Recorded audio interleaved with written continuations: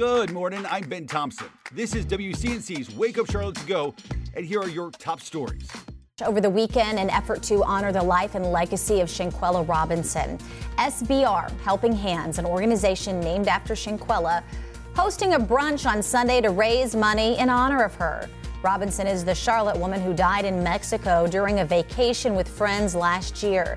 The group says they are determined to keep Shanquella's name alive and be a resource to the community and families facing tragedy. This morning, dozens of folks without a job in Alexander County after the abrupt closing of Mitchell Gold and Bob Williams. According to the county, the furniture company did not give any warning about the closing. Alexander County working with Western Piedmont Council of Governments and agency work to help those affected by the shutdown.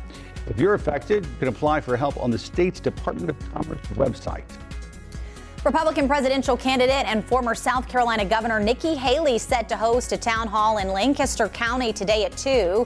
Haley to address supporters from the Cross Ridge Center in Indian Land. It comes just days after the first Republican debate. The former United Nations ambassador has appeared to have met the threshold needed to make the second Republican debate. Today, former North Carolina Congressman and President Trump's former chief of staff, Mark Meadows, will be in court for a pretrial hearing in Georgia. It'll be the first time the public will hear some of the evidence against him, Mr. Trump, and the 17 alleged co-conspirators.